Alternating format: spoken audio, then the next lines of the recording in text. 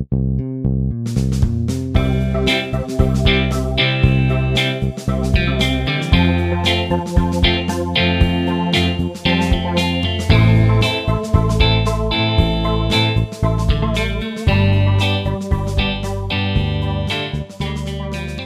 everyone, and welcome to The Social Contract, a Commander podcast. I'm Mike Gallman, and joining me, as always, is my co-host, Alec Lapp. Alex, what's up again? Well, Mike, we didn't actually finish that set review last time, so we're going to need to get back in there and take care of the rest of these. And this time, it's going to be the multicolored spells. The multicolored and the no-colored. And the no-colored, exactly. Yeah.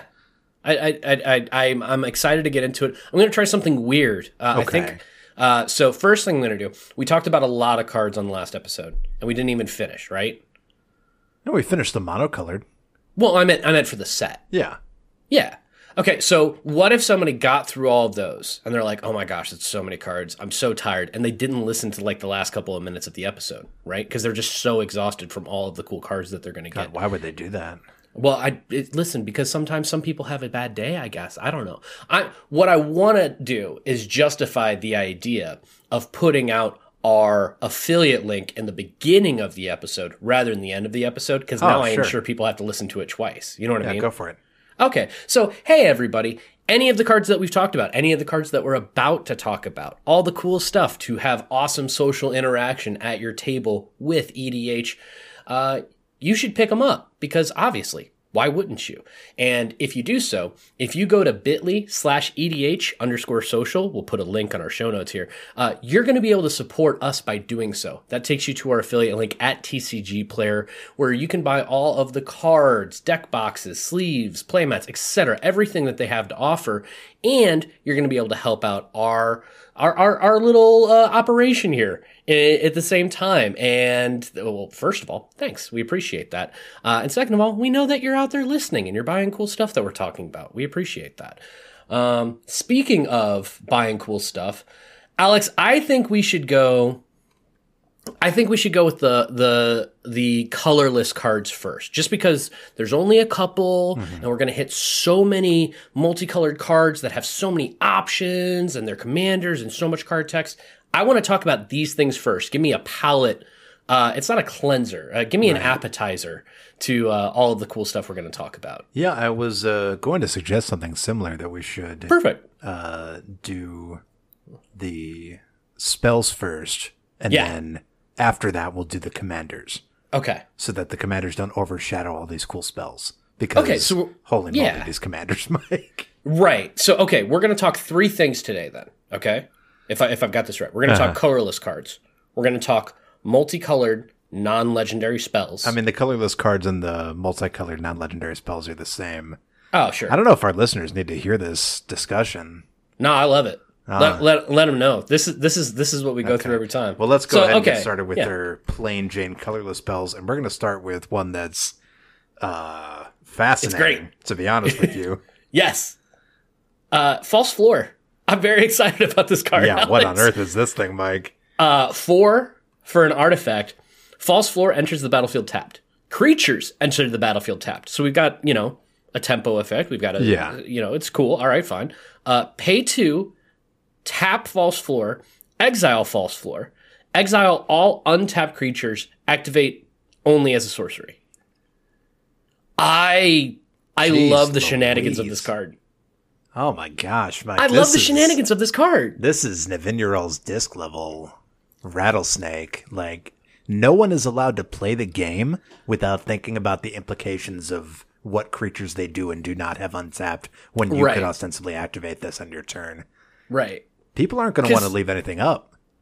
Well, and here's the thing. Nev's disc is a heck of a rattlesnake, right? Yes. But it is a I don't know about that. Well, do they want to wipe their board too? Maybe not. Right. You can usually see Nev's disc coming. As far as when is the situation that they're going to blow up the world, right? Mm-hmm. With False Floor, it's a little bit more limited because it's sorcery speed for the activation and it only deals with creatures. But as the person who's in charge and the person who owns False Floor, being able to just be like, hey, you know what? You need to tap all these creatures. Because if they are untapped, they're within threat range if it gets to my turn. I like that a lot. This is just... It's so dangerous. I mean, talking specifically about exiling people's creatures, and not just exiling them, but threatening to exile them, right? There's this feeling that if they are on the ball enough that they could, prevent it. They don't, just play it safe, right? They leave all their creatures tapped down. They just never have any blockers. Or they are always attacking and just incidentally have no blockers, or they just don't play out any creature spells. That chilling effect that we see with Nev's Disc, where people are not willing to play out their spells because they're worried. Yeah. And the game slows down. And you think about it too, it does have the exact same effect that way for creatures with Nev's Disc, because you cast a creature, unless you have a way to tap it the second, that turn, it's going to have summoning sickness. It's very hard to tap that creature unless you've got other onboard effects that are allowing you to tap it for a different reason. So a lot of people aren't going to cast their creatures anymore. Oh, except for, no, never mind. The creatures enter tapped. Okay. All right. The card is more fair. I do like it. That's the interesting aspect, right, is you say it as though that stacks aspect is making the card more fair because it makes them not vulnerable to being being exiled on their first go around the table.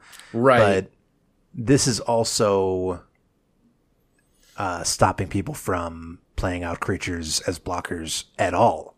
There is no, let me just put down a flasher blocker and let me make a token to defend myself.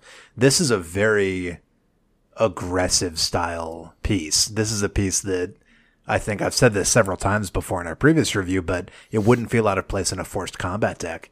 Yeah, no, I was thinking about this, and it's kind of funny. I made a Thantis deck a couple weeks ago before the spoilers started coming out. Yeah. And I made an Atraxa deck based off of our conversation we had very recently. That was a great one. And I went, this set basically just says, hey, enjoy these 2 decks that you made. Yeah, make because the deck here's again.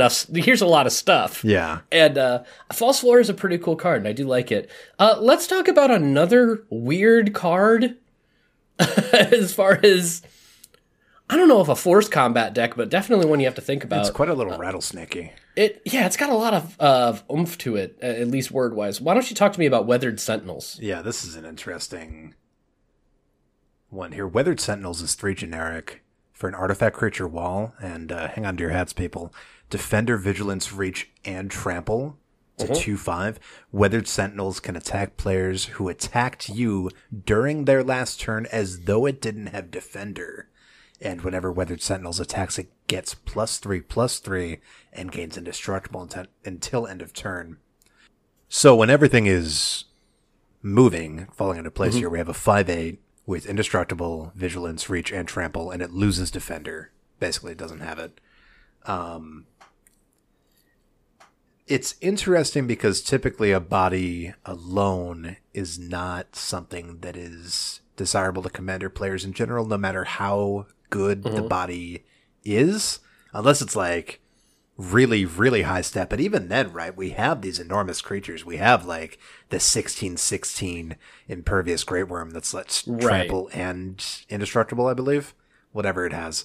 But we have the big boys, the big Eldrazi, the Stompies. Usually those have some kind of utility on them, like Critterhoof Behemoth. Eldrazi have these big casting or ETB effects, whereas this is just a body. But it's a body with a lot of keywords that maybe keyword soup decks like this. Yeah, exactly. That's where I was going with it in the first position. Because keyword soup, this is pretty good.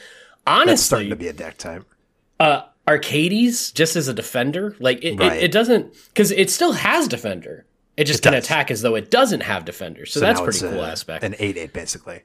Yeah, and an 8/8 vigilance, reach, trample, blah, blah, indestructible. blah, blah, blah. Yeah, I don't know. Even if it's just a 3-mana artifact, it's not bad. Once upon a time, artifact creatures cost way more. Like you'd get a 3/3 for 7.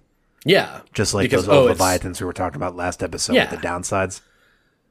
Yeah. Oh, it's generic mana. Well, you can pay anything with that, so we should make it more expensive. Exactly. We got to make it worse. And now, give you a 3/3 for 5 or something.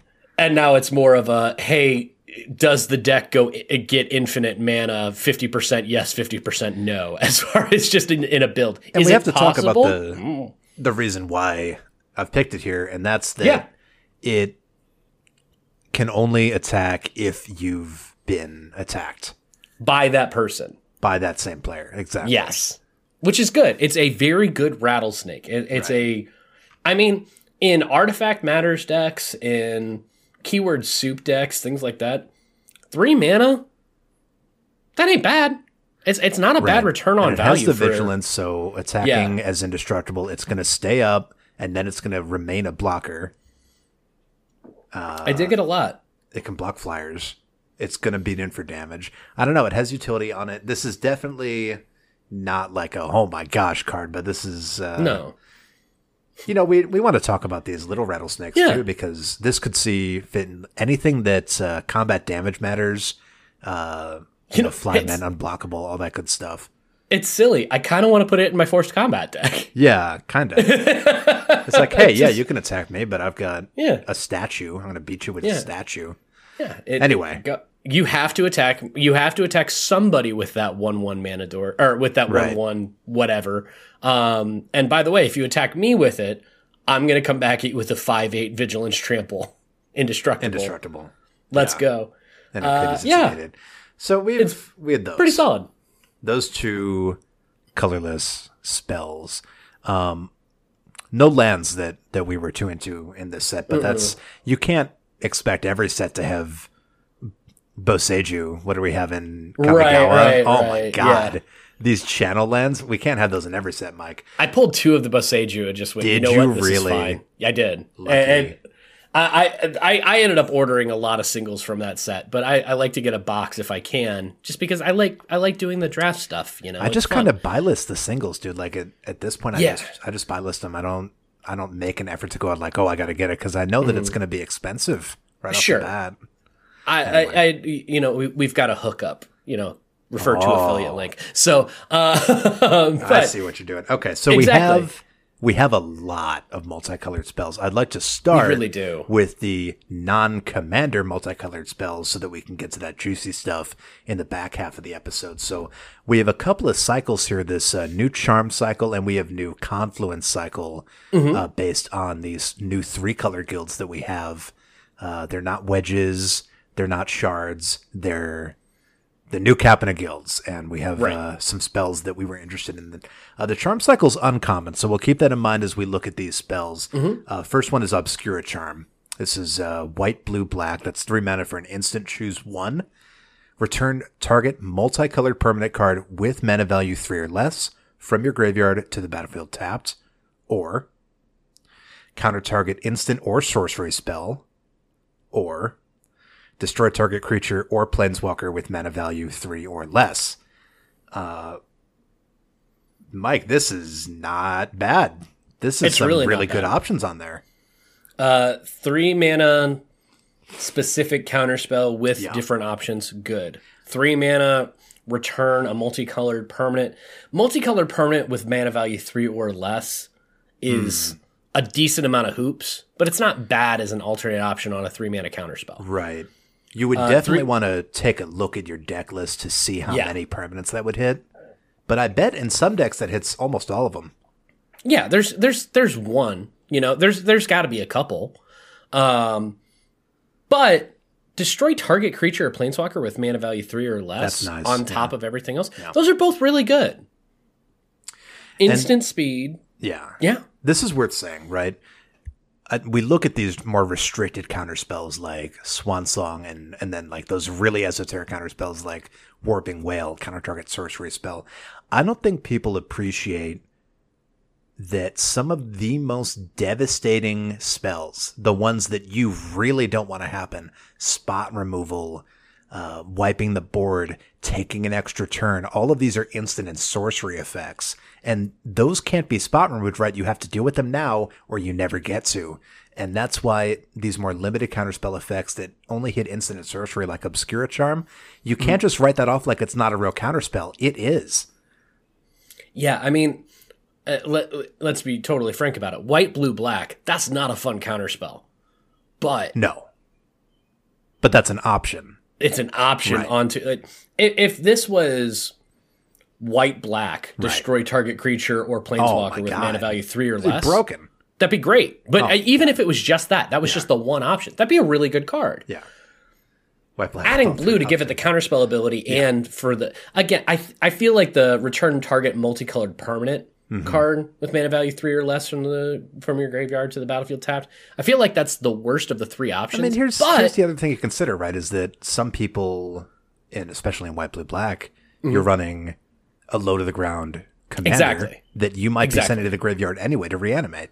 That's where I'm at. Okay. It's overall, I think it's like of the 3 options that I could have on a card, it's probably the one that I would be the least excited about. Right. But in those 3 colors in a deck that I think this would fit into because it also fits those other aspects, there's a good chance that you're going to be able to use it for that. There's a lot of pieces that are multicolored permanents of 3 or less that you want to get back onto the battlefield because that can be what makes your deck sing, right?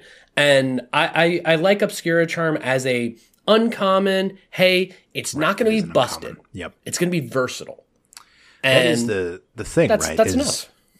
For an instant, the requirements are a little different for the modal options, right? Because for an instant, you have to hold that mana up if you want to cast it as an instant and not just basically as a sorcery on your own turn. Right. And when you're holding mana up, it's good to be prepared for multiple different situations because what if you don't need to counter anything? You're holding the mana up anyway. You can use that opportunity to reanimate or you can hold that counter spell. Right. Being able to hold mana up for multiple different options at once, again, like you said, even though they are uncommon level options, still worth a look. And this will, as an uncommon, be very cheap. Yeah. If you top deck this, I don't think you get it and say, well, there's no opportunity I'm ever going to have any. It'll sit in your hand until you need it. Yeah, it's a good card. Okay. So yeah, what do you got for me next? That is the only charm. There are other charms in the cycle, but they aren't really in our wheelhouse. That one I picked out as as counter magic, which is something that we do care about. They're good. They're interesting, but you can check out your favorite guild's charms, see what you got. But let's look at the confluences. These are more designed for Commander. They are in the Commander set part of New Capenna. Let's look at Obscura Confluence and we'll kind of see those differences. This one costs an additional mana. It's 1 generic, white, blue, black. That's 4 mana total for an instant with choose 3. That is how confluences go. You may choose the same mode more than once. First mode is until end of turn. Target creature loses all abilities and has base power and toughness 1/1. Very nice. Second option, target creature connives. Now, for those of us just joining us, connive is draw a card, then discard a card. If you discarded a non-land card this way, put a +1/+1 counter on that creature. Okay? And the third option is target player returns a creature card from their graveyard to their hand. It's a good card. So we can choose all 3 of those, or any combination of the 3. You choose the same one 3 times. Mike, what mode... Here's my question to you. If you were to cast this just in general, what would you say your default mode selection would tend toward? If I'm casting it, I'm probably going to make target creature lose all abilities, have base power, and toughness 1/1, and then do 2 other cool things. Yeah. You know, like the idea of, hey, your commander is going to do something silly. I'm going to make it a 1/1 that does nothing else, and I'm going to put these 2 creatures into my hand. Or, you know, if I've got a creature on the field and I want to loot a little bit. Cool. I'll connive. You know, it's a good, I like the confluence. I like the, choose 3. You can choose the same thing multiple times. Right. Heck, if there's a damage board wipe, okay, great. Those 3 8/8s are now 1/1s. You know, make sure it hits everything. I like Obscura The other Confluence. thing, this could eat an Alpha Strike, right? Because an Alpha Strike usually relies on a few creatures at the top end and then a bunch of little guys to clean it up, maybe. So you have somebody's commander, like you said, right now it's in 1/1. It doesn't matter what's equipped on it, what's enchanted onto it with any auras. This is a newer timestamp, so it's going to lose all of those abilities until end of turn and be base toughness and power 1/1. This reminds me of Sudden Spoiling. Mm-hmm. It's 1 black and instant with split second until end of turn. Creatures target player controls lose all abilities and have base power and toughness 0/2. That has a lot of versatility, and I think the first mode of Obscura Confluence has a lot of that versatility as well, offense and defense. Yeah, it's the confluences are always kind of interesting, Right? Because again, it's hey, we're going to pay a little bit more mana, and we're going to do extra stuff. But I mean, heck, 4 mana for even if it's draw 2, discard 2, and this thing gets base power 1/1 and loses all abilities. I feel like that's a really good return on value. Yeah. So I'm all for Obscura Confluence. That's pretty good. Okay, so let's talk about Obscura Interceptor. So this is 1 white, blue, black, again, Obscura for this set. For a 3/1 Cephalid wizard with flash and lifelink, and when Obscura Interceptor enters the battlefield, it connives. When it connives this way, return up to 1 target spell to its owner's hand. So again, you're going to draw a card, discard a card. If you discard a non-land card, you put a +1/+1 counter on that creature, which in this case is the Obscura Interceptor. But 3/1 flash, lifelink, get back a spell, or put a spell back into its owner's hand. Yeah, remand a spell. Yeah. So it's a weird, it's not a counter spell, but like you said, it's a good remand. It's closest to Mystic Snake. Pretty cool. Right? Yeah. Like it's a flash in creature counter spell, but it doesn't. It remands it. I dig it. Yeah, this is an interesting one because you get that loot effect. You can ostensibly potentially make it a 4/2 with lifelink. Mm-hmm. It's also a wizard, right? Yeah. So the do the effects multiple times, right? Lots Lots of wizard Dean of Iteration shenanigans. where you get Yeah. two remands now. Interesting. Yeah. It's a cool little creature here. It I is. also okay. Let's say I play Approach of the Second Sun. You love that spell so much. Well, it's a card that says you win the game if you cast it twice. I think that's silly. If I cast that spell, and then I Obscura Interceptor, and I cast that spell, but it goes back to my hand, if I then cast it again right after that, do I win? Because it doesn't say it has to resolve, right? Approach of the Second Sun requires you to have cast it before. So if the first time that you cast it, it gets bounced, and then you cast it again, and that time it resolves, then that satisfies the requirement, and you will win the game. There you go. Cool. So don't remand Approach of the Second Sun. Always hard counter it. Fair enough. Or just let him win. Yeah, or just let him win. Yeah, either way, really. But yeah, no, it's Obscura Interceptor is cool in your own stuff, but also just the fairness of, hey, you can have that spell, but now's not the time. We're just gonna put that back there. No. What if we don't want them to have that permanent? Now's not the time. What Obscura based spell would we use then? Well, I mean, if you want that, we can move on to our next one, which is Void Rend. It's very direct. So white, blue, black, instant. This spell can't be countered, so there is that. Destroy target non-land permanent. Gone. Okay. Yeah, effective. Man, the idea of destroy that, can't counter it for 3 mana. It's pretty good, right? There's a lot of, destroy target permanent or exile target permanent that are pretty cheap. But yeah, those go down to 2 at this point, but uncounterable kind of adds on to that cost. It really does. I think the more competitive that you're playing, the more that you're in for that.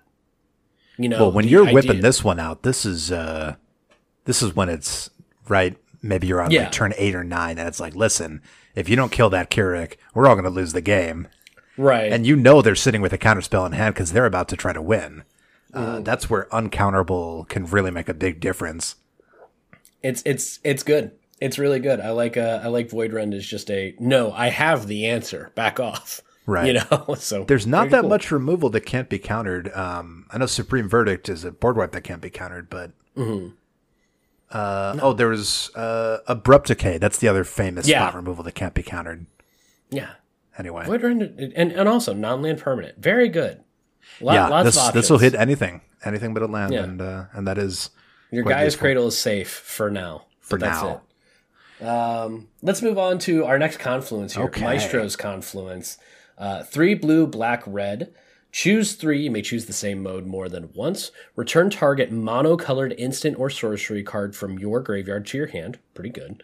Target creature gets -3/-3 until end of turn. Okay. And goad each creature target player controls. Let's go! Let's goad. Let's goad! I like Maestro's Confluence. Right, we need to talk about this. This is significantly more expensive than Obscura Confluence. This is a 6 mana sorcery, by the way, and the other one's an instant. Mm-hmm. However, for our trouble, we get a very strong mode. Go to each creature target player controls. Where if we just took that, then we could compare it to Disrupt Decorum, right? Which is a 4 mana spell. Sure. So for our trouble, we're paying 2 more mana. What other options can we take? We also have getting back an instant or sorcery. And we also have basically -X based spot removal. And that can be scaled up a bit, right? You can give it the -6/-6 to -9/-9 if you need to. Sure. But do you think you're mainly using goad? And if so, would you not just use Disrupt Decorum? I mean, here's the thing. How often does it have... How often is there such a bad board state to where you need to goad all 3 other opponents?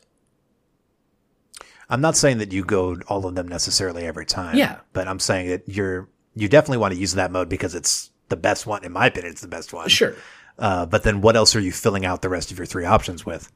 Well, return target monocolored instant or sorcery from my graveyard to my hand. Even like, what's that one instant that we all love so much? Well, what was the option that you gave me instead of Maestro's Confluence for goading all? What spell did you just refer to? You could get Disrupt Decorum back. You could just get Disrupt Decorum. Yeah. Just cast that again.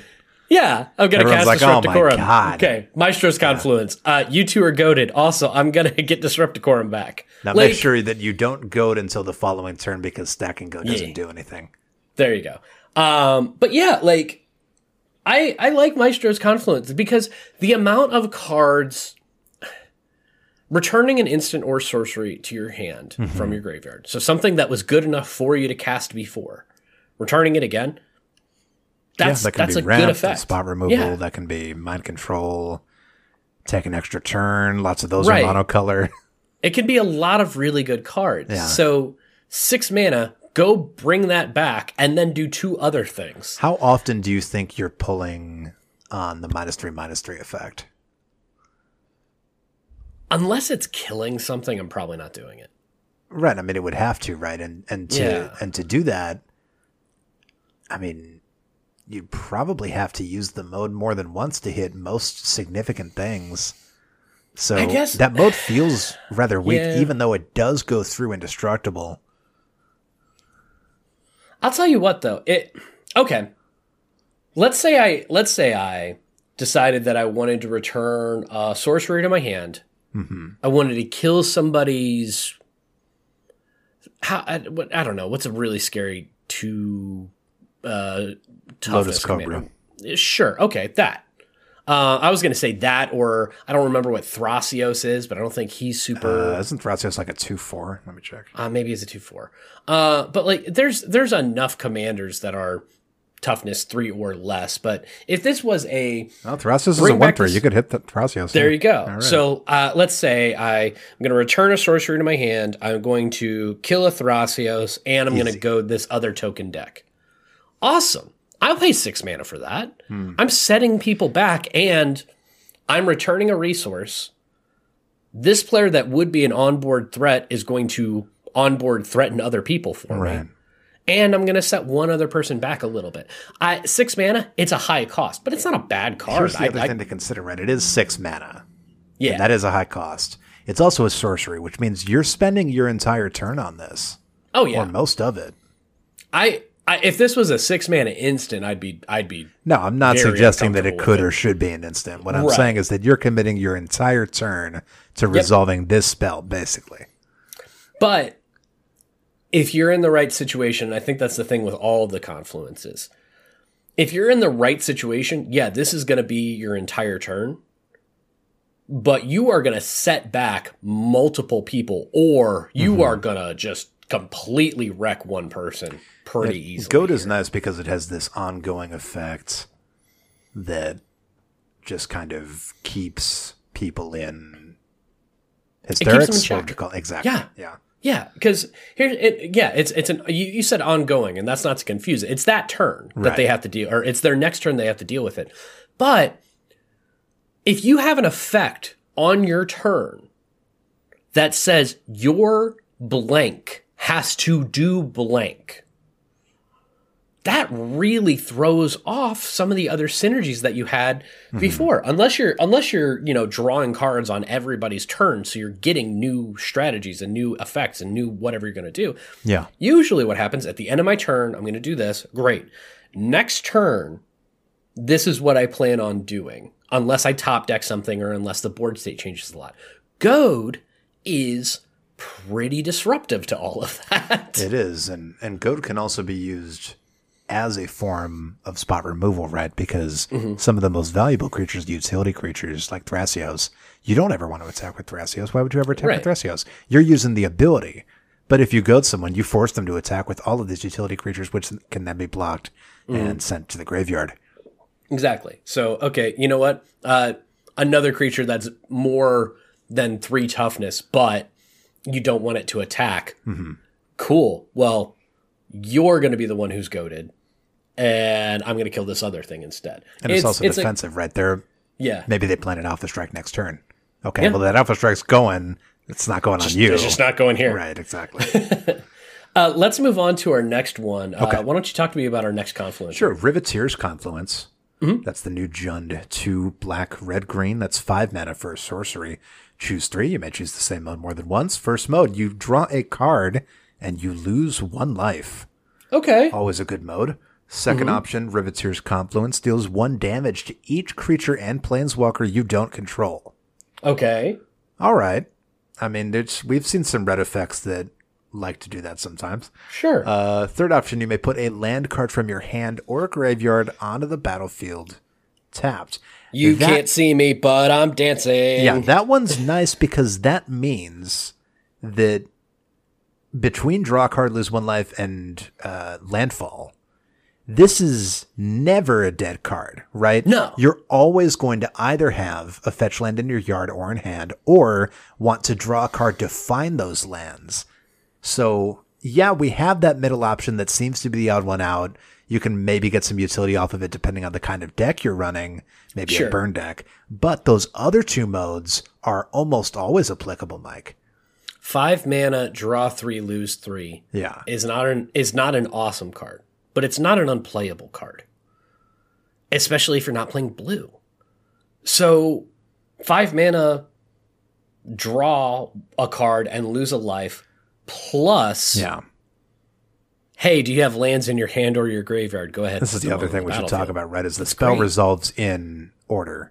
So if you choose the top mode, draw a land with it, then by the time we get to the third mode, you are allowed to put that land that you just drew onto the battlefield. Right. So you can, you know what, I'm going to draw 2 and maybe I get a land. And I'm also going to pick land from my hand in the battle. Yeah. So you got your options here. This is Riveteers. Confluence is a good card. I think it's my favorite of the 3 so far, but that's just because I'm It's Battle safer. Cruiser, Magic It's a lot guy, safer. safer. Yeah. Yeah, like the downside, we were talking about the other cards as far as there's something that it can do pretty easily, right? It like I see the value, but I'm always going to see the value in this. It is the safest, it's the easiest, and I always lean ramp if I can help it. Plus a card that ramps you, a card that gives you the opportunity for ramp and draw. It's pretty good. I dig it. Yeah, this one's quite nice. Yeah. Let's talk about let's take a break from the confluences for literally one card here and go to Unleash the Inferno. 1 black, red, green for an instant.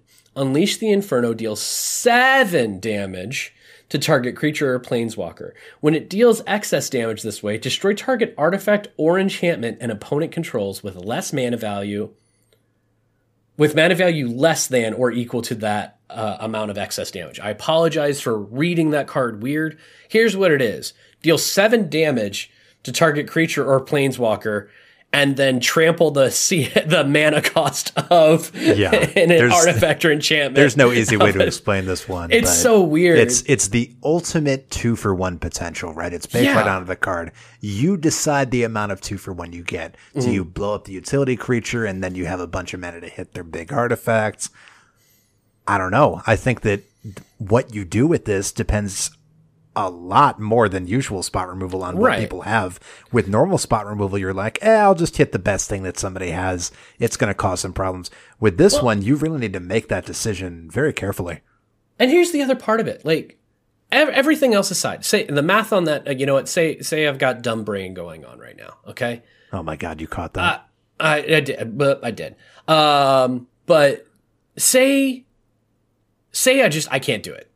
I don't know. I don't figure. 7 mana for, 7 damage for 4 mana. 7 mana would be a bit much. But 4 mana, 7 damage, it's not a bad return. It's not a great return.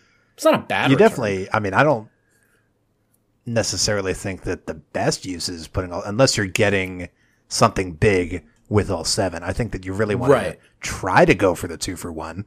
But you should, exactly. Yeah. I'm more in the, you know what, if this is deal 6 damage to a creature and blow up a soul ring, great. It's pretty fun. You know, that's and, you know, nobody, exactly. Yeah. That's where we're at. I mean, there's times where disenchant somebody's soul ring if they're their first player.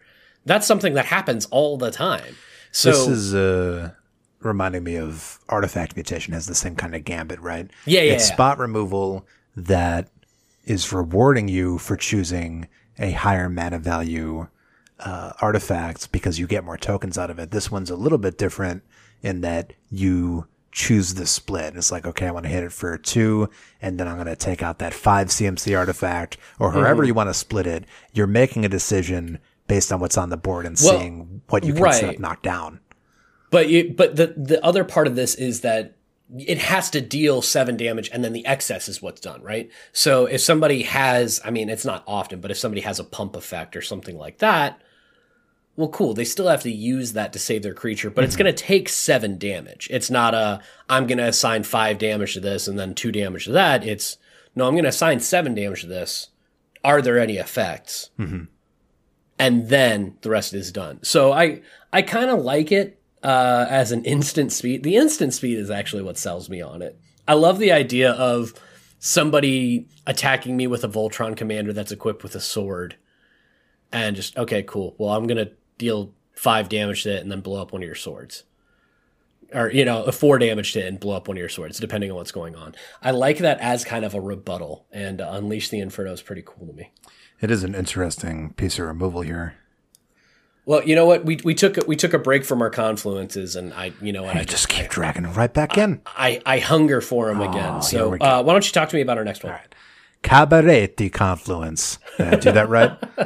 I don't know if it's got any of the tildes or anything. Yeah. But I'll take it. Sure. Yeah, Cabaretti Confluence. It's 3 generic. Red, green, white. That's 6 mana again. We're back up there.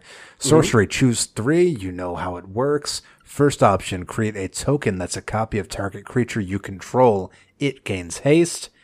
And sacrifice it at the beginning of the next end step. Second option, exile target artifact or enchantment.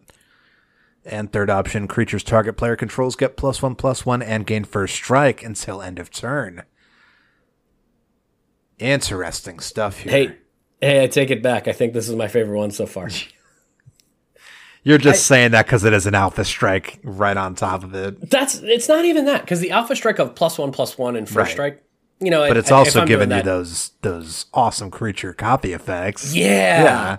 Well, my whole thing was there's no bad one on this. Right, there really isn't. Yeah, because if you're playing, Cabaretti, or Naya or whatever you want to call it, right? If you're playing this, you're probably going wide, just because I think when you play this, you just try to set up your Alpha Strike and just take it right there, right? Right, and you can do that. You could, you know what? I'm going to give my creatures +3/+3 and get rid of that Akroma's Memorial you have there. Sure, but even if it's exile 3 artifact or enchantments for 6 mana. It's not the best return, but it's not the worst. If that needs to happen, the board state was in really bad place. Right. Yeah. But maybe you have a lot of cool artifacts and enchantments and you don't want to blow up the entire board. You just want to blow up those terrible, terrible things. Of course. Creating tokens of creatures that you control, giving them haste and then doing stuff like, yeah, cool. Love that. This is a cool card. Yeah. I think this, you're right. I think with go wide decks, they're going to find a lot of uses for this one. All right, let's move on to our last confluence here. Broker's Confluence. 2, green, white, blue. For an instant, we're back to instants.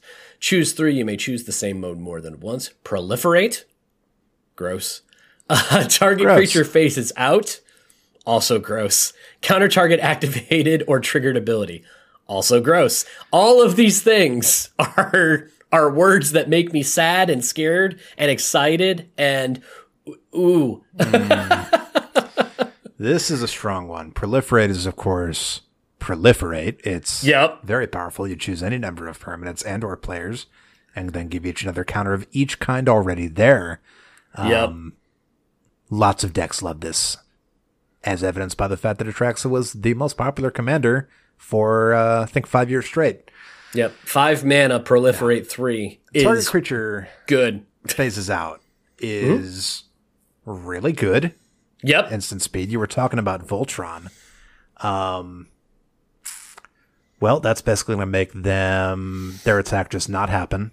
And incidentally, all of the stuff they had attached to it, if they have any auras or equipment attached to that permanent that phased out, that will also phase out. So you could really host somebody with that. And you can also save your own stuff. Yeah. Exactly. Phasing out your own stuff makes it almost untouchable.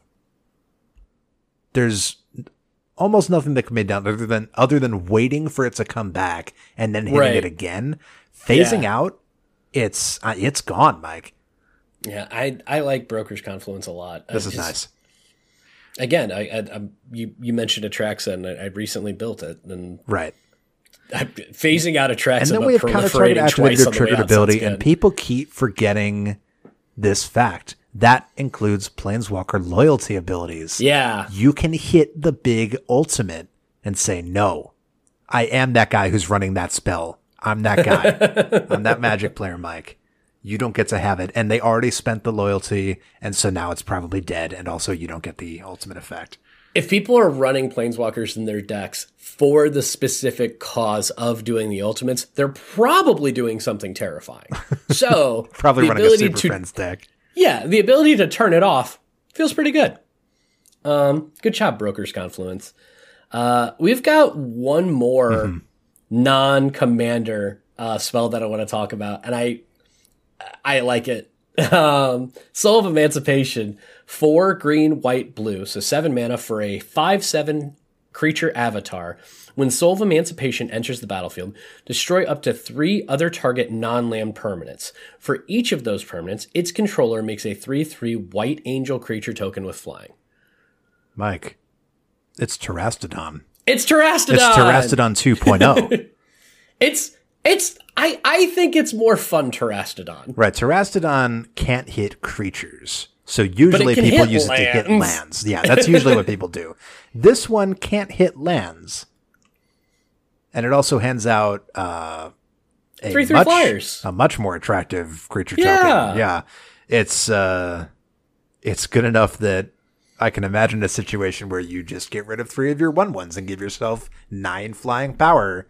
If you want to be the nicest version of this card, absolutely. No, you probably hit your opponent's stuff. Yeah. Yeah. But here's the thing. I'm fine with that. You know, and the non-land permanents, cool. Yeah. And I'm all for destroying non-land permanent unless that, you know, land is a glacial chasm or something where it's, oh, well, I can't win now because you have that on the board.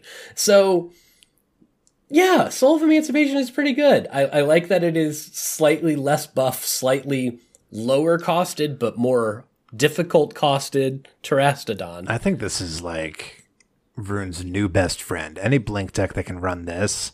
Oh, yeah. What an ETB. Oh, my God. Oh, yeah. No, it does some good work here. Yeah, good job, Soul of Emancipation.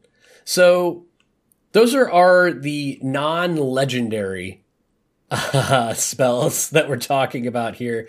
What of all of those, and we can include our colorless cards as well. What do you think of all of those as your favorite of what we've talked about? Gosh, I think it might just be False Floor. Here's the thing. I knew it wasn't False Floor for me. Okay. But I knew that I like it a lot, and I was looking through everything, and I'm like, I bet Alex is going to pick False Floor. It's devastating. It's like, we talk about Nev's Disc all the time. We talk about Rattlesnakes all the time. I don't think that people properly appreciate the chilling effect, right? That's the true power of stacks. It's not just that people aren't able to play their stuff. It's also that you make them less willing to play it of their own volition. They don't want to play their stuff. Right. So now you have 2 different things making people basically give up, which means they make really bad decisions and you can lock the game out and win. But even if you're not playing that mean, it still is going to have that effect. People are going to feel it. They're like, man, I don't want to play a creature into that. Are you nuts? You're making people think. Exactly. And playing the games in the games are it's fun. It's great. It's probably the wrong answer. There is no wrong answer, Mike. I like Riveteer's Confluence a lot. The problem is every deck that I would play it in, I actually probably can't. I can't play it in Vivictus because that is a deck that the subtype that I have for it is there. No, it's all permanents. Right, Oops, limits. all permanents. Exactly. I guess maybe I put it in Thantis, but I probably don't. So it's my favorite card, but there's not a whole lot of places I want to use it anywhere. Yeah. Soul of Emancipation just makes me smile. Just, hey, here's my 7 mana 5/7. Blow that up, blow that up, blow that up. Have some angels. You're literally destroying their permanents, sending them to heaven, giving them an angel. Oh, Lord. Like, it's such a silly card that already has like a meaner predecessor. It's like, you know what? We're going to do this again, but we're going to make it a little bit different. This is cheaper than Terastodon by quite a bit. Yeah. Yeah. Oh, just in the, you have to have the green, you have to have the white, you have to have the blue. Sure. But yeah, it's less aggressively costed for sure. And I like it. I like it a lot. But as much as I like that card, we're going to get into the commanders here. Oh, boy. And what a commander selection, Mike. A lot of words, a lot of things, and politics. We're probably going to have some very differing opinions on a couple of them, which I'm always excited about. Fight. Yeah. Oh, yeah. But we're going to do that after a quick break. We're going to talk commanders. I'm excited. There's a lot of commanders. I'm excited too. First one, I'll hold back on the Dolly Parton jokes, even though come on. All right, Jolene, the Plunder Queen. 2 red, green for a 2/2 legendary creature, human warrior. Whenever a player attacks one or more of your opponents, that attacking player creates a treasure token. If you would create one or more treasure tokens, instead create those tokens plus an additional treasure token. Sacrifice 5 treasures. Put 5 +1/+1 counters on Jolene. This is a fun card. This is just wacky. I love it. Force combat. Yes, more. Encourage attacking. Combat, yes, let's go. Jolene the Plunder Queen is very good. I'm glad that she is just, quote unquote, a 2/2. Right. I'm a big fan of that. I am a big fan of everybody attacking and trying not to attack you. This is a cool card. You'd need to include a lot more incentive than that, though, right? Because no matter how many creatures they declare as attackers and no matter how many opponents that they attack those creatures with, they're still only going to make exactly 1 treasure at most per turn. We got to really pump that up. We got to add in more effects. You say that, but if all things are equal and I can attack you and get a treasure, or I can attack somebody else and not get a treasure. If everything else is equal, I'm going to attack you. That's right? true, but nothing else will ever be equal, right? Because unless the board state is completely empty, which sometimes it is, there's going to be who is the blocker, who do I need to deal with? I feel that Jolene would definitely want to stack the deck, and in red and green she can. Yeah. Oh, for sure. Jolene is very cool. Here's the thing. I like it when a legendary creature, I say, this fits into a 99 of a lot of stuff. And I would also be totally comfortable running this as the commander of a deck. Jolene hits that. I like her. I like her a lot. Good job. Good start. Let's talk about something completely the opposite, specifically because it includes all the other colors but red and green. Why don't you talk to me about Tivit? Sure. Tivit, Seller of Secrets, is 3 white, blue, black, 6 mana for a legendary creature, Sphinx Rogue. It's a 6/6 with flying and ward 3. Those are very good things. And it has Consul's Dilemma. Whenever Tivit enters the battlefield or deals combat damage to a player, starting with you, each player votes for evidence or bribery. For each evidence vote, investigate. For each bribery vote, create a treasure token. While voting, you may vote an additional time. They made a voting commander. Wow. This is the voting commander. This is the one. Yeah. People used to use whatever they use, send triplets, just cards in these color combinations just to get access to the voting effects. But finally we have a voting commander. So is it weird that I think this is busted? It's pretty solid. It's ward 3 on a 6/6 flyer for 6 that's just good. That's just good. It's not crazy, but it's good.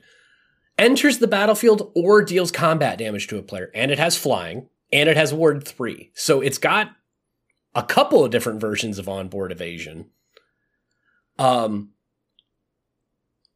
gonna make what's gonna likely happen every time. You're gonna make 3 clues and 2 treasures. That's solid.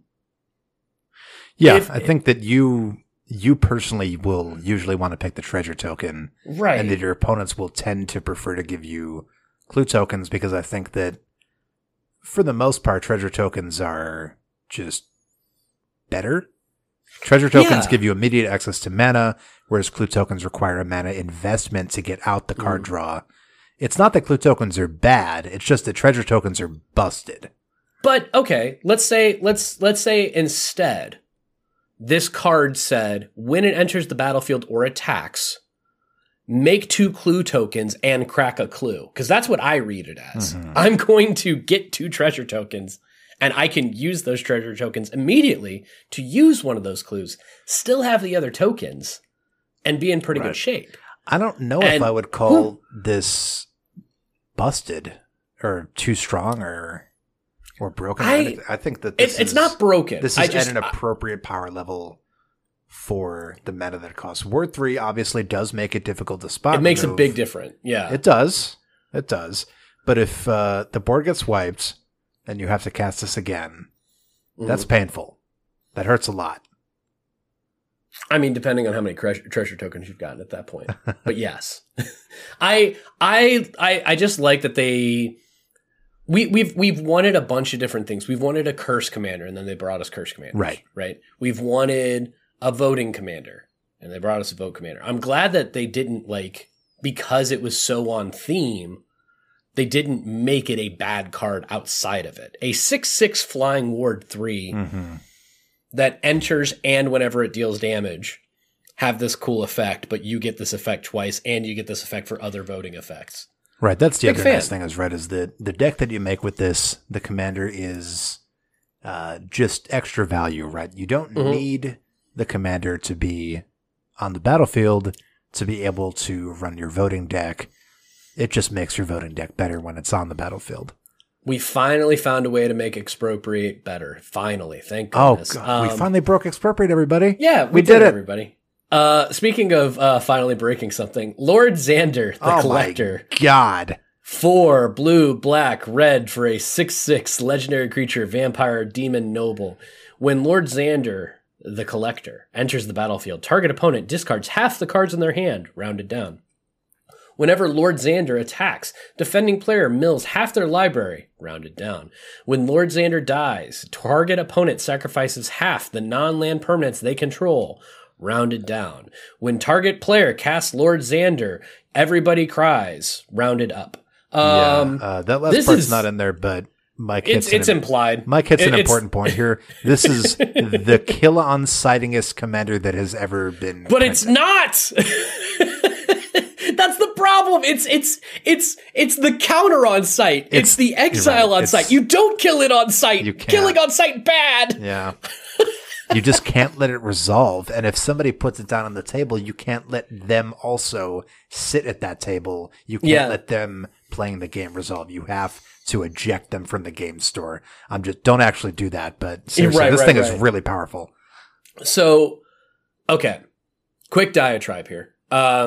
I made blind commander decks for my play group at one point. I told them either give me an effect that you want and I'll make a deck for you, or give me a commander that you've always wanted to play, but you haven't ever made the deck, and I'll make a deck for you. And one of them picked Child of Alara. And and my first thought was, I should be concerned about you. Are you okay? Exactly. You should. But then I made Child of Alara, and all it was ramp, weird pump effects, and instant speed black spells that say when this creature dies, return it to the battlefield with a +1/+0 counter or something, weird stuff like that to just bring it back out.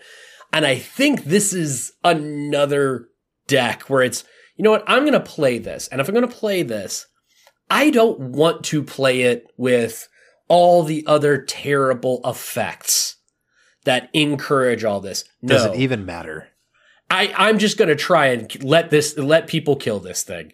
It doesn't matter. Holy cow, this is messed up card. So oppressive. This is just this is how you make enemies and not friends, right? Well, we have you said enemies. You said enemies, plural. Right.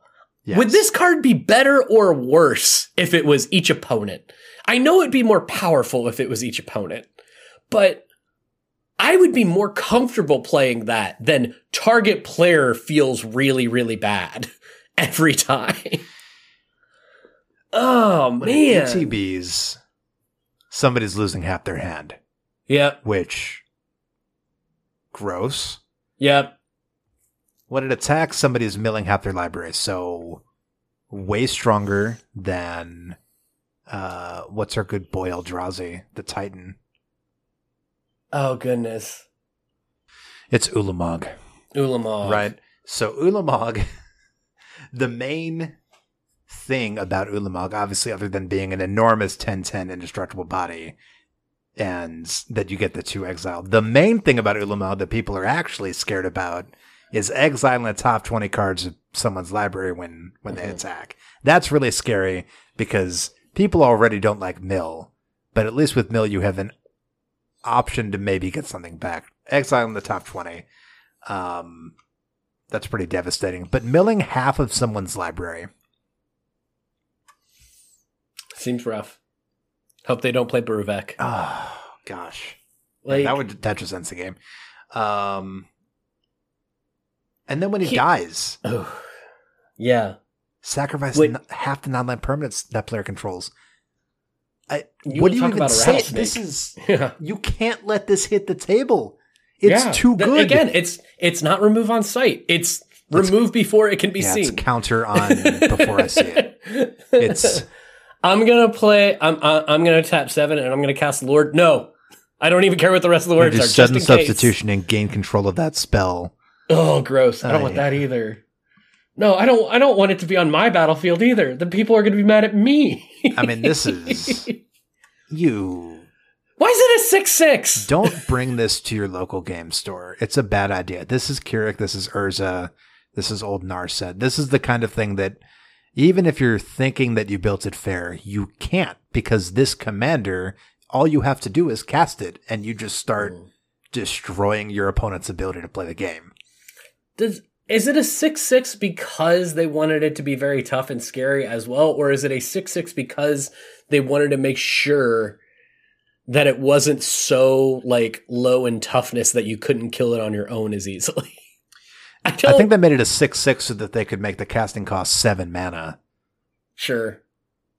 All right. Because if they made this like a 1/1 and it costs like 4 mana or 5... What I'm saying is, if this was a 2/2 and it still cost 7 mana, I'd get it. Like, right. I'd understand it. You know what I'm saying? So the 6/6, I'm just sitting here. Is it a 6/6 because, it's 7 mana? Don't worry about what the other effects are. Like, yeah, they're good. So we have to give it a good power and toughness. Or is it a 6/6 because, no, we don't want people to be able to do 2 damage to this on their own creature and kill it. And then just, gross. Lord Xander is too good. He's too beautiful and let's talk about for this a card that makes me happy instead of a card that makes me sad. Sounds great. Parnesi, help me out. Parmesan, the subtle brush. Parmesan, the subtle brush. 2 blue, black, red for a legendary creature. Vampire wizard. Whenever you or a permanent you control becomes the target of a spell or ability an opponent controls, counter that spell or ability unless that player pays 4 life. And whenever you copy a spell, up to 1 target opponent may also copy that spell. They may choose new targets for that copy. She's a 4/4. Big fan. Mike, this just created copy tribal group hug. Yeah. Yeah. Is it weird that my only sad thing about this card is that there's not green? So I can't be like, hey, we're gonna go ahead and hey, you're gonna rampant growth as well, friend. Let's go. Right. I like this card. This is so cool. Decent cost, and it's not an aggressive countermeasure, right? Like essentially it becomes ward pay 4 life, and for every permanent you control, and I'm pretty fine with that. You know, it's not crazy. 4/4 sticks around, but yeah, copy tribal and up to 1. I almost wish that it wasn't up to 1. I wish it was choose an opponent. So you had to do it. I consider myself, if I were to build this deck, I would have to do it every time. That would be a rule, yeah. The rule is that I always have to pick an opponent, no matter what, who gets to copy the spell. Yeah. Otherwise, I'm just not copying a spell. Yeah. You might win the game, but you'll lose the war if that's the case. No, you know what? I can't let anybody copy this. Well, then you lose. Sorry. There are a lot of effects in the game that allow you to copy arbitrary spells. Most of them are in red and blue.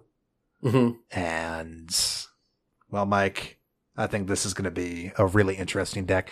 I have to wonder how other people would build this, right? How would you make this something that doesn't benefit your opponents? Because most players don't want to do that.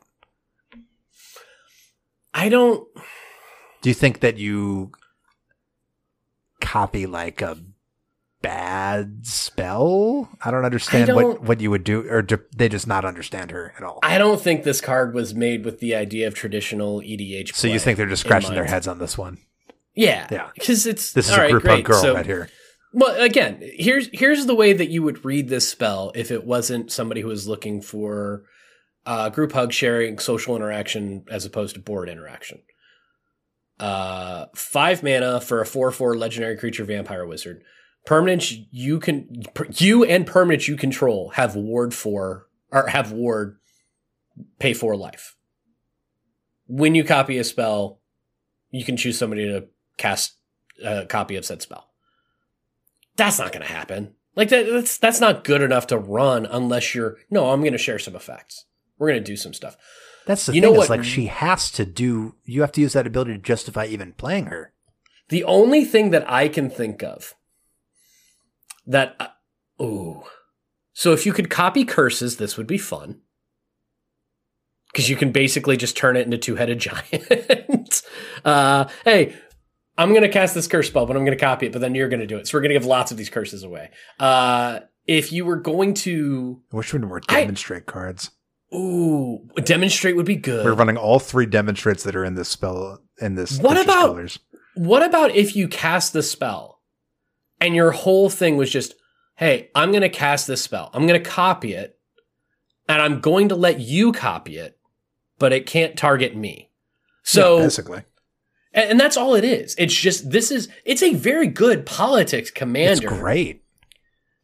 But I think that's the only way that it's played. Otherwise, there's not really a whole lot of benefit to it. I would like to take a look at what people are suggesting, because that's no matter how political and how group huggy we might see a card, the majority of people are always going to try to find some way to make it so it only benefits her controller and never your opponents, which I think is boring, but to me that's like, why? I don't understand. Yeah. This is an interesting deck, and who knows, we might talk about her more in the future. That's a really cool idea for a commander. I do like it.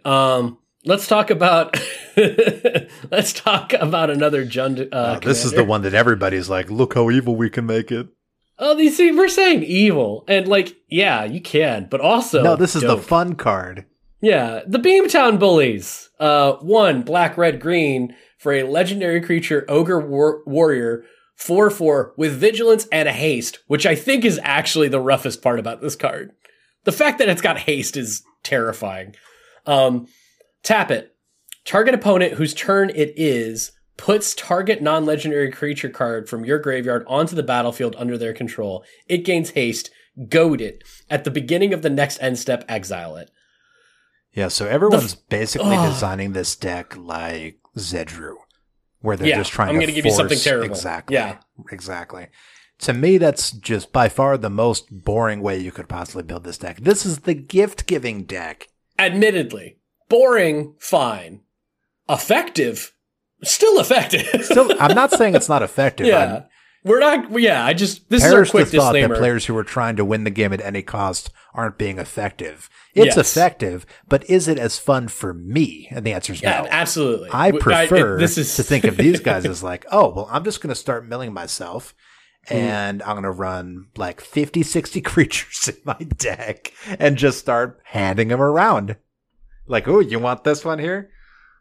This is another Jund commander that I wish that I had instead of my current Jund commander. I mean, it's going in Vivictus immediately. Nice. It's going into Thantis immediately. What a fun card. I really like this one. I will say this. It is a cool commander. Yes. I don't want to build this commander as a deck. Yeah, I've got more than one Jund deck already, but I don't want to build this because I will fall into the trap too easily. Of giving them bad stuff? Not even giving them bad stuff, but of, hey, how do I make this more powerful? You know what I mean? Because this is an effect where it is so open-ended, and the idea of, I'm going to give them something crazy just happens too quickly. And I don't want to do that with a deck like that. I want it to be a silly deck. I want it to have fun. I want to, oh, look, here's this dead thing. Here you go. Like, my favorite thing that I looked at when I first saw this is like, oh, it would be super fun to give somebody a Sakura Tri-Pelter. Yeah. You know, like stuff like that. I mean, considering that it reanimates as basically a sneak attack, I mean, you would just run all these absurdly high, just enormous beaters that you hand to your opponents. You're like, hey, knock yourself out. I mean, it's so cool. And I said it early, and people might be getting it a little twisted here, where I said the problem that I have with this card is the fact that it has haste. I understand that it has to be somebody else's turn, so the sequencing has to be there. But the fact that you cast this past your turn, and now every opponent that you're looking at is looking at you, and so what are you going to do? Who can we offload this fine dragon onto this You know turn? what I mean? It's, oh man, it's 8 up, and I dig it, don't get me wrong. But it just makes me sad when people take a perfectly good political group hug commander and turn it into something that it's not, which is fun for the whole table. I mean, you say that, it's still fun for the whole table. All right. To our listeners, what creatures would you give your opponents for fun and political purposes? I don't want to hear about all the mean, nasty stuff because I've seen it already. Right. What beaters would you give to your opponents so that they can wreak havoc? Why have we not said this already? We're not talking about havoc. How are we not giving somebody a veteran explorer? You mean the one that we just killed to ramp everybody, and now we ramp it again? Yeah. On turn 1, we cast Veteran Explorer. Yeah. On turn 2, we attack into somebody else's mana dork. We kill our Veteran Explorer. We make Beamtown Bullies. We cast Beamtown Bullies. And then on that not even turn 3! Turn 2! We got there! Turn 1. Hold on. We have to math this out now. Like, there's turn no way. Turn 1, play a land. Veteran Explorer. You have to play a land that can make green mana, yes. No, hold on. Turn 1, play a forest. Okay. Veteran Explorer. Turn 2, attack Veteran Explorer into somebody that has a mana dork. Okay? Veteran Explorer dies. You get 2 basics. You play your land drop for your turn. You now have 4 mana. You cast the Beamtown Bullies. And then on somebody else's turn, you give them a Veteran Explorer. It's turn 2.5, and now you've given the entire. That's how you board, make the table of 4 lands. Mike. Everybody gets lands. Mm-hmm. All of the battle cruiser. Let's go. Junda gets the best stuff, dude. Speaking of, Vazi, Keen Negotiator. 2 black, red, green for a 3/3 legendary creature, human advisor with haste. Is anytime it has advisor in the title, I get a little bit worried. Messed up stuff. Yeah. Tap. Target opponent creates X treasure tokens, where X is the number of treasure tokens you created this turn. Oh my god. Cool. Whenever an opponent casts a spell or activates an ability, if mana from a treasure was spent to cast it or activate it, put a +1/+1 counter on target creature, then draw a card. Yes. This is great. Here's where I love this. Treasures feel like they are becoming one of the more abused things in the treasures are already completely busted. Yeah. So this is hey, I'm going to do fair treasure. Cuz it's not for each mana, it's if mana. So if you give somebody 10 treasures and they use 10 treasures to cast into an X spell, you're going to get the benefit of one of those treasures. Not all of them. Cool. So it's not you over abusing anything at the same time. This is just a cool, I'm going to make treasure, you're going to make treasure. It's literally a share the wealth deck. And that's pretty interesting to me. The Rules Committee has name-dropped Dockside Extortionist twice without banning. It's on the wanted list. That card is, it's a dead goblin walking. I'm going to be real with you. It might not happen next time or the time after, but is anyone going to be surprised when Dockside Extortionist gets banned? And I think Dockside Extortionist is the best card in this deck. See, again, is it though? Because I don't, even in my group huggy sense, I don't want to give somebody 8 treasures. Sure you with do. This card. Nah, because because again, if I give them 8 treasures or I give them 1, it's going to be of the same benefit to me. Unless I can talk them into, okay, I'm going to give you 8 treasures. I need you to use it to cast 4 different spells. Like, I'm getting benefit the same amount of benefit. Is not only the +1/+1 counter in the card draw, and it's also pumping up and creating this this powerful ally that now has additional mana and probably very little desire to spend it against you. I mean, if this was every opponent, I'd be fine. This can get really nasty. That's the other thing is we can look at this. We can see it's an activated ability. It's not an activated mana ability, which means that we can copy it with effects like Illusionist Bracers, which is disgusting. You can give everybody you can give people a lot of treasure. Oh yeah. It's definitely the best Kingmaker deck I can think about. Well, you're literally the treasurer. Yeah, if you're playing Kingdoms and you get the Knight, here you go.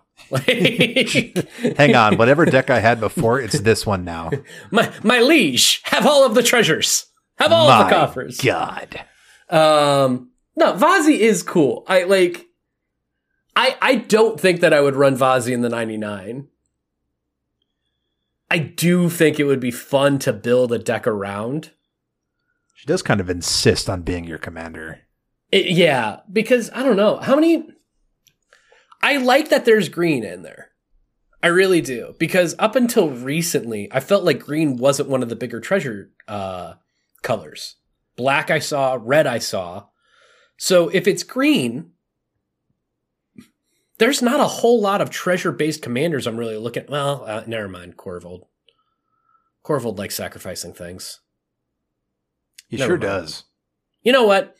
Vazi's cool. Hey, everybody, if you're playing Corvold, put Vazi in there. It'll be stupid, but it'll be fun. Just take out Corvold and make Vazi your commander. Yeah, exactly. Try it. See if it works. It probably won't, but you know what? People aren't going to grow nearly as much when you cast your commander. Moving on. Moving on to probably my favorite named commander, Kit Kanto, Mayhem Diva. 1 red, green, white for a legendary creature, Cat Bard Druid. That's a 3/3. When Kit Kanto enters the battlefield, create a 1/1 green and white citizen creature token. At the beginning of combat on each player's turn, you may tap 2 untapped creatures you control. When you do, target creature that player controls gets +2/+2, gains trample until end of turn, goad that creature. Cool. Wow. Cool. It's neat. It's Duelist Heritage, the commander. It is. Except instead of double strike, it's +2/+2 trample and goad. Right. Double strike is great. It is. No, you don't get to attack me with that thing. Very good. Yes. And the fact that you cast this card and it immediately becomes effective with its other abilities is very cool. This is a forced combat deck. Dyed in the wool. Just goad the things. The D&D player in me is loving the fact that it is a Tabaxi multi-classed character. It's low. Yeah, but we also have to talk about that name that you're so happy about. Kit, of course, being cat, and Kanto, of course, being the romantic root for sing or singer. Cat singer. And then you go into Mayhem Diva. Like, that's a dang title. Didn't we already have a Mayhem Diva? What is Judith? Or Scourge Diva? Scourge Diva. Oh, we got Scourge Diva and Mayhem Diva. See, here's the thing. Scourge, you're there to be a problem. Right. You want people to be upset with you. Mayhem Diva, mayhem is like chaos. It can be great. It just means people don't understand. Everything's all crazy. Kit Kanto is very good. Also, like, way to make... If you told me, hey, here is the name of this card, but they took away the art. And then I had to pick the art for the set. A cat lounge singer. It's like perfect. Yep. Yeah. Yeah. Like this is the one art that for sure, if I didn't know and I had to play the matching game, I would have gotten this one on the first try. There you go. Very cool. We have another cat, hit me up. Yeah. Don't we? Thebane, Boss's Confidants. This is a 3 red, green, white, 6 mana for a legendary creature, Cat Advisor. There's that advisor subtype again. Something bad. She's a 3/6 with creature tokens you control have haste. That's terrifying. And continue. One of my favorite ability words of all time, Parlay. Ooh. Parlay. At the beginning of combat on your turn, each player reveals the top card of their library. For each land card revealed this way, you create a 1/1 green-white citizen creature token. And then creatures you control get +1/+1 until end of turn for each non-land card revealed this way. Then each player draws a card. That's the thing about Parlay, right? Is no matter how awesome it is for you, you're still making everyone draw a card, which I just love. This is scary. This goes wide in the terrifying fashion. It's scary. Like, just the idea of, hey, it's a 3/6 for 6. Cast it. Great. Combat. Cool.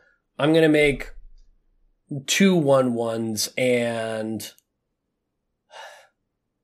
Man, 2 1/1s that get +2/+2 and then draw a card just off of an average, right? That's pretty nuts. And being able to repeat that at combat. Yeah, Woo! Take multiple combats, copying the trigger. This is a trigger that you'd love to get multiple times. I'd like Fabian. Fabian is gonna be definitely gonna be definitely in a 99. Probably gonna be something that I want to actually make a deck out of in the future. Because it's interesting. And Parlay always deserves to be played when it can be. Let's move on to our next color set here. Kroos, Defense Contractor.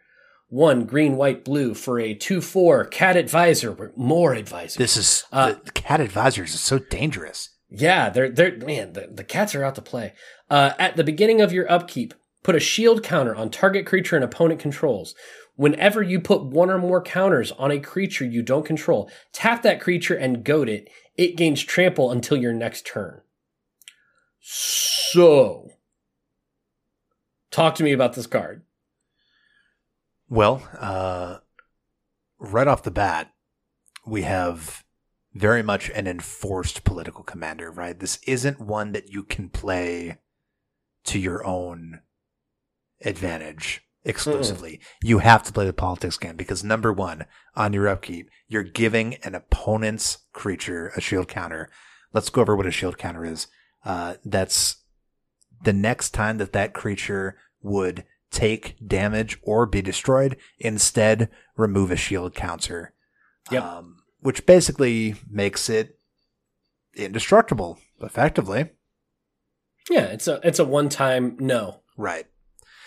And then whenever you put one or more counters on a creature you don't control, for example, at the beginning of your upkeep, you'll tap that creature, goad it, and it gains trample. So you're not just giving them out from the goodness of your heart, right? This is another, man, so much combat in this set. You're forcing that creature to attack in, it's gaining trample, and it effectively has indestructible once. And you don't even have to necessarily be playing with shield counters. You could play this as +1/+1 counters, start handing those out. Yep. Any kind of counter that you put out. Now you're also goading, you're also giving it trample, and you're just creating utter chaos. These are kind of starting to blend together, Mike. All these different goading commanders and all the different guilds. Why is goad such a prevalent keyword across multiple different guilds? Because it's fun. It is fun. And we've been talking about this forever. We've talked about how I know, cool we've been goad talking about is goad as for an so effect. long.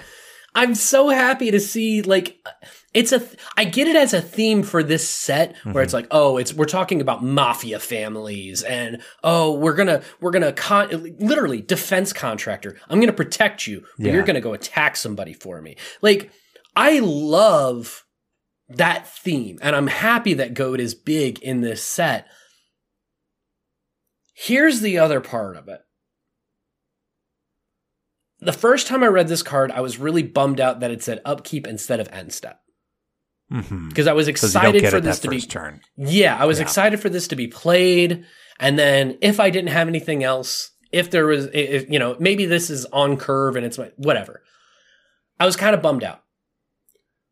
Then I thought about proliferate. Yeah. And then I thought about Atraxa. Yeah. And then I thought about all of the things and all of the items where you can give stuff things that we normally play because it's fun. But now there's a better benefit to it. I will absolutely pump up another creature, give it a +1/+1 counter, and then goat it. That's the thing, is once you start spreading those counters around, like you said, proliferate is going to trigger that ability for every single creature that it hits, which is as many creatures as have counters that you're willing to hit, which could be most or all of them, depending on what you're doing, what they're doing. And for all of those, you're tapping them all down, you're goading all of them, and they all gain trample. Well, and not just that. This still has an Alpha Strike ability to it. Because if you're able to put counters on stuff that other people control, you're tapping it. So if I can tap opponent, if I'm player 1, if I can tap down a good portion of player 4's board, even if they're the one who has all the goated creatures, player 2 and 3 have a good opportunity to get in some damage to them. And then on the crackback, guess who's not going to be worried about it as much? Me, because their things are goated. Kroos is a really fun card. Like another one of those, I would run it as the commander. I'd run it in the 99 for a bunch of decks if I was playing, if I was playing a +1/+1 counters deck or whatever I'm playing, I'd be totally fine with that. This is a very cool card. And another one where the art is just like, this is such a snide looking cat. Just giving what does he have to be happy about? Yeah. Well, you know what he has to be happy about? He knows no one's coming after him because they're buying his shields. And as part of it, they're not going to mess with them. I'll tell you what, talk to me about our last commander here. Yeah, we only have one more card. And it's not an advisor, so let's go back to basics here. It's not even a cat. Yeah, lame, boo. Lagrella the Magpie. This is green, white, blue, 3 mana for a legendary creature human soldier. She's a 2/3. When Lagrella the Magpie enters the battlefield, exile any number of other target creatures controlled by different players until Lagrella leaves the battlefield. When an exiled card enters the battlefield under your control this way, put 2 +1/+1 counters on it. That wording feels a little bit confusing and ambiguous, but it's actually quite clear. You will choose up to 1 target creature for each opponent you have. Right? For each opponent, you can choose 0 or 1 of their creatures. And it's...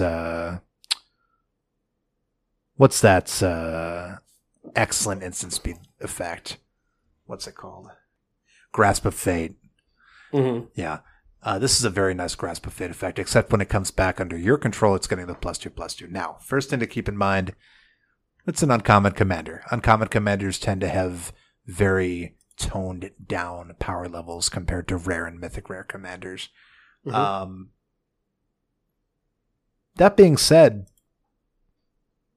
does she fit in the 99 as a Grasp of Fate in 3 colors that's repeatable? Man. Maybe. It's just, it feels like a really good way to be a target. Right. And no shenanigans here. This is a single unified trigger, so you cannot permanently exile things with Lagrella. Yeah, you can't permanently exile, and if you blink, you're bringing stuff back. You're not gonna. You're not. Yeah. Exactly. So you're not gonna be in a spam it away to where great. This is unless you're endlessly blinking Lagrella to just make things ridiculously big. I don't know. It's an interesting commander. I can't wrap my head around the way that I would make it work all the time. But I would absolutely include it in decks in the 99 as a creature-based Grasp of Fate. Or O-Ring. You know what I mean? Right. Like, I would absolutely put it in there as a... like, you have your Vanifar deck where it's... And I know the colors don't match. But you have your Vanifar deck where it's built off of creatures. Right. That's it. It's creatures, lands. Yep. And the creatures do cool things.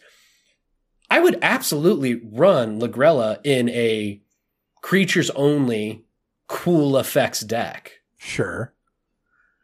Because this is very much a unique... I mean, we've had Fiend Hunter, we've had O-Ring creatures before. We've never had one that hit every player like Grasp of Fate can. Well, up to, and that's the part that that's making me lean into it. You can absolutely, exactly. Yeah, you can leave some people out of it if it's not going to benefit them. Right. You can also pump stuff up for people if they're okay with it, depending on what you're playing. So is Lagrella, if you're running this as your now, commander, what do you mean pump stuff up for people? What do you mean by that? So when an exiled card enters the battlefield this way under your control. Okay, so I misunderstood. Got it. So you're pumping up your stuff when you're doing that. I would have liked it a lot better if it was whenever any player gets their exiled creature back and pumps it, because that'd be really cool. But it just doesn't work that way. So back to your question before I so rudely interrupted. No, not at all. Thank you for putting me back on the right track here. So is Lagrella just like... If this is your commander, are you building just a blink-based deck with this? Yeah, I think that's... Blink, bounce, phase? Just all of the Lagrella's not here. Are you running O-Ring Tribal in this deck? I think so. Like, Lagrella seems like they would be a good...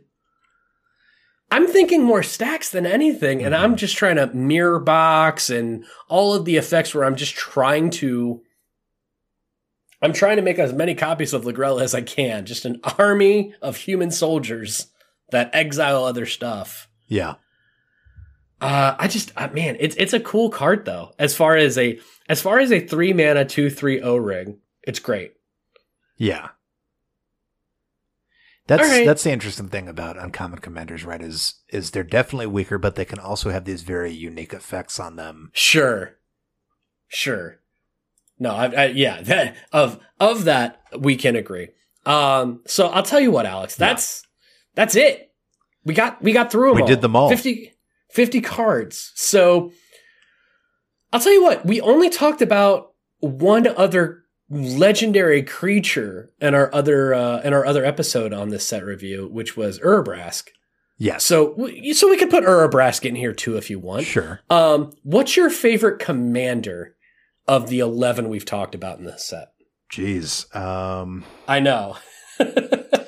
That is a difficult one, right? Because when I started seeing all these, I'm like, oh my God, how many political commanders could they possibly squeeze into this set? Turns out quite a few. A lot of them. I think that I've kind of naturally been gravitating toward Parnese, the subtle brush. Parmesan. Somebody is going to make me feel very silly by giving me the correct pronunciation at some point, I hope. If it means anything at all, I've listened to and watched a couple of different set reviews about this. Yeah. And I think I've heard the same name, like pronunciation, like twice. Okay. For this card. No one agrees. So there might be obviously there is a definitive name. Sure. But I think we're all in the dark for the time being, so we're just going to be okay. We'll just call her the subtle brush. The subtle brush. The subtle brush is a very unique idea for a commander, a demonstrate commander that I think that if I don't see people building her in that political group hug way where we want people to be copying spells for shenanigans, for deals and benefits and all the things we love to do. If I just don't see that happening, maybe I get inspired to start drafting a list for her. I don't know. I'm not committing to that, but she is exciting. She's interesting at the very least. No. There is a uniqueness in a demonstrate commander. Don't say your favorite one is Lord Xander. Oh no, but it is. No. No, it's okay. I haven't reached Dark Side yet. I will say this. I think my favorite commander is, it's probably Kit Kanto. It's Kit Kanto. Like, I want to, like, I'm looking at it and I just can't. Like, here's the thing. Jolene isn't my favorite commander. Which is your favorite name. But it's my favorite 99 out of the ones that we talked about. And then I look at Kroos and I'm like, Kroos is actually, like, I want to make that deck. But Kit Kanto is a cat bard druid. It's the Mayhem Diva. Like, if Kit Kanto is the Mayhem Diva, was a 4-mana 3/3, and that was it, I'd still find an excuse to run it into something. So the fact that it's a legendary creature that does cool stuff, well, all right. Yeah. I like it. We really have our pick of the litter here with political commanders, which is just so cool. For sure. There's going to be some interesting stuff that's built out of this. I haven't looked at the list of the precons very closely this year, but if you have, can you comment, like, did these decks just ooze politics, or is this just alternate commander, alternate not supported playstyle? From what I've seen, and I haven't gone through all of it, I think they made, and this will be fun for us to figure out for sure. It feels like what they made was the social contracts versions of an EDH game with precons. Because it just felt like a whole lot of onboard negotiations and goad and interact with a player and choose a player and vote and a whole lot of stuff like that. To where the entire decks are.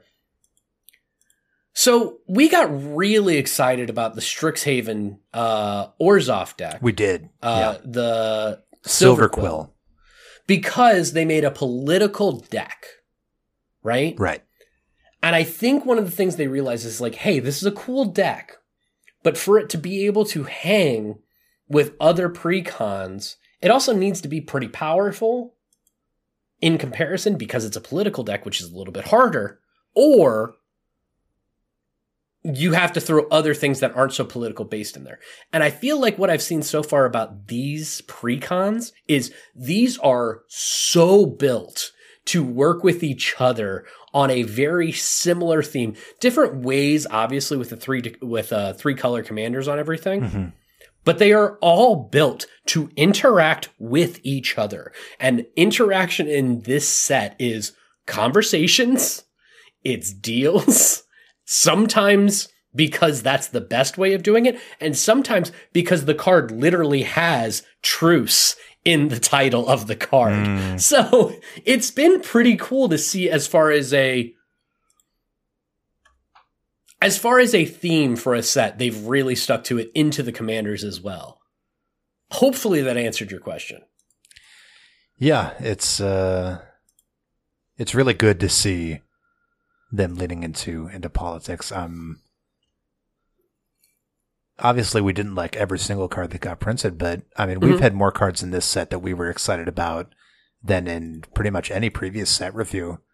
Oh, for sure. To my knowledge, it's 50 cards. It's 50 cards, and bravo! Honestly, we're over the moon with just how cool all these political effects are. We've got the voting, we've got the goading, we've got treasure, we've got make people's lives completely miserable if that's up your alley, Lord Xander. Yeah, this has been a very And here's the thing. Now that we have it, here's what'll happen. Either the reception on this set is going to be really good, and this is going to be really fun, and people are going to really like it. And you and I think a lot of the people that listen to us are definitely going to be in on that. Sure. Or a mass majority of people are going to hate this set because of the politics, because of the everything else. I think they just do everything they can to ignore the politics, which is so weird to me. But here's the thing. If they do that, and the cards that do get play in this set and the cards that people do care about in this set are the, each land you control has tap, add a treasure, and that's what gets through. Guess what? Wizards is going to see that, and those are going to be the kind of cards that come out, and not our political, silly, everybody gets treasures, everybody gets gold, everybody gets stuff deck. So, if you like this deck, if you like this set, let us know. We'll proposition Wizards. Hey, look at all the people that love this stuff. Please give us more of this. We got 20 guys who love this set. Look at that. 5 years from now, the next time that you're making a new set, and you can use this data. When you're making Conspiracy Take the Crown 3. Yes. Yeah. Battle Bond 2. Let's go. Battle Bond 2. Let's go. That's actually what the title of it has been called. I realize I've said let's go like several times today. But that's because, spoiler alert, Battle Bond 2, Let's Go, coming 2028? I don't know. Anyway, Alex, if people want to talk to you about me being a ridiculous person, or some of the cool political things they can do with cards, or some judge questions, or just see what you're building, how are they going to reach you? Sure, you can find me on Twitter at Lappermedic, LAPPERMEDIC. You can, of course, catch me on our Discord, which Mike will give us in a second. You can also check out, if you're interested in infinite combos, locking the game out, using all these fun new political cards to make people's lives miserable. Well, you know where to go. CommanderSpellbook.com is a search engine for EDH combos, and we have new Capenna combos out in force. So if that sounds interesting to you, please go check us out. And Mike, if they want to talk to us and our family on Discord, where would they go for that? So they're going to actually go to our link in the show notes. Nice. Because unfortunately, Discord links, if I say it out to you, long. it's just going to it's going to be a jumble of letters. None of that's going to. We're not a partner, but something that will help you. bit.ly/EDH_social. That's where you're going to be able to buy all of the cards that we've talked about, all the sleeves that you need to get for those cards, play mats to put those cards on, etc. Oh, wait, deck boxes to put those cards in. See, I knew I was going to miss something. That's where you're going to go to our TCG Player affiliate link. You'll be able to get all the cards you were going to get anyway, but you'll be able to help out the show in doing so. You can also reach us on Twitter at EDH_social, or you can email us at thesocialcontractedh@gmail.com. Also, last bit here, I didn't tell Alex that I was doing this. Oh my gosh. I told him, I've hinted at it a couple of times. If you're a YouTube person, I'm working on it. I've got several videos uploaded with the background. So we're gonna be able to put our podcast on YouTube as well. Oh my gosh. And depending on if we see you there, maybe that's where we're gonna be doing, more YouTube kind of content, and maybe post some of the games that we've played with people on Twitch in the past, and a whole bunch of other stuff. Because I want to get back into a format where we can start playing on our on Twitch, so we can do all of the other stuff here. And the first step of that is getting the podcast itself uploaded onto YouTube. Know that is in the works. There's already a few episodes loaded. I'm going to fine tune a couple of things, and then I'll give you the link in the near future. I'm so excited. Excited to expand a little bit further and do a couple more things. Excited for this set and expanding a couple of decks. And hope that you all had a good time. Until next time. To our listeners, though, one last note: if any of these commanders or precons really caught your eye, tell us about it, and maybe we'll be inspired to talk about it on a future episode. Right? We could do a commander upgrade or a deck tech if our listeners wanted it. Absolutely. Yeah. Get in the Discord. That's where we're going to see you the easiest. And then you can get in everywhere else, and you can hit us up there. Here, just spam us with request. I'm fine with it. I'll read it all. Down for it. Right now, I want quantity. Give it all. He asked for until it. you get until that point. Now we'll talk to you soon.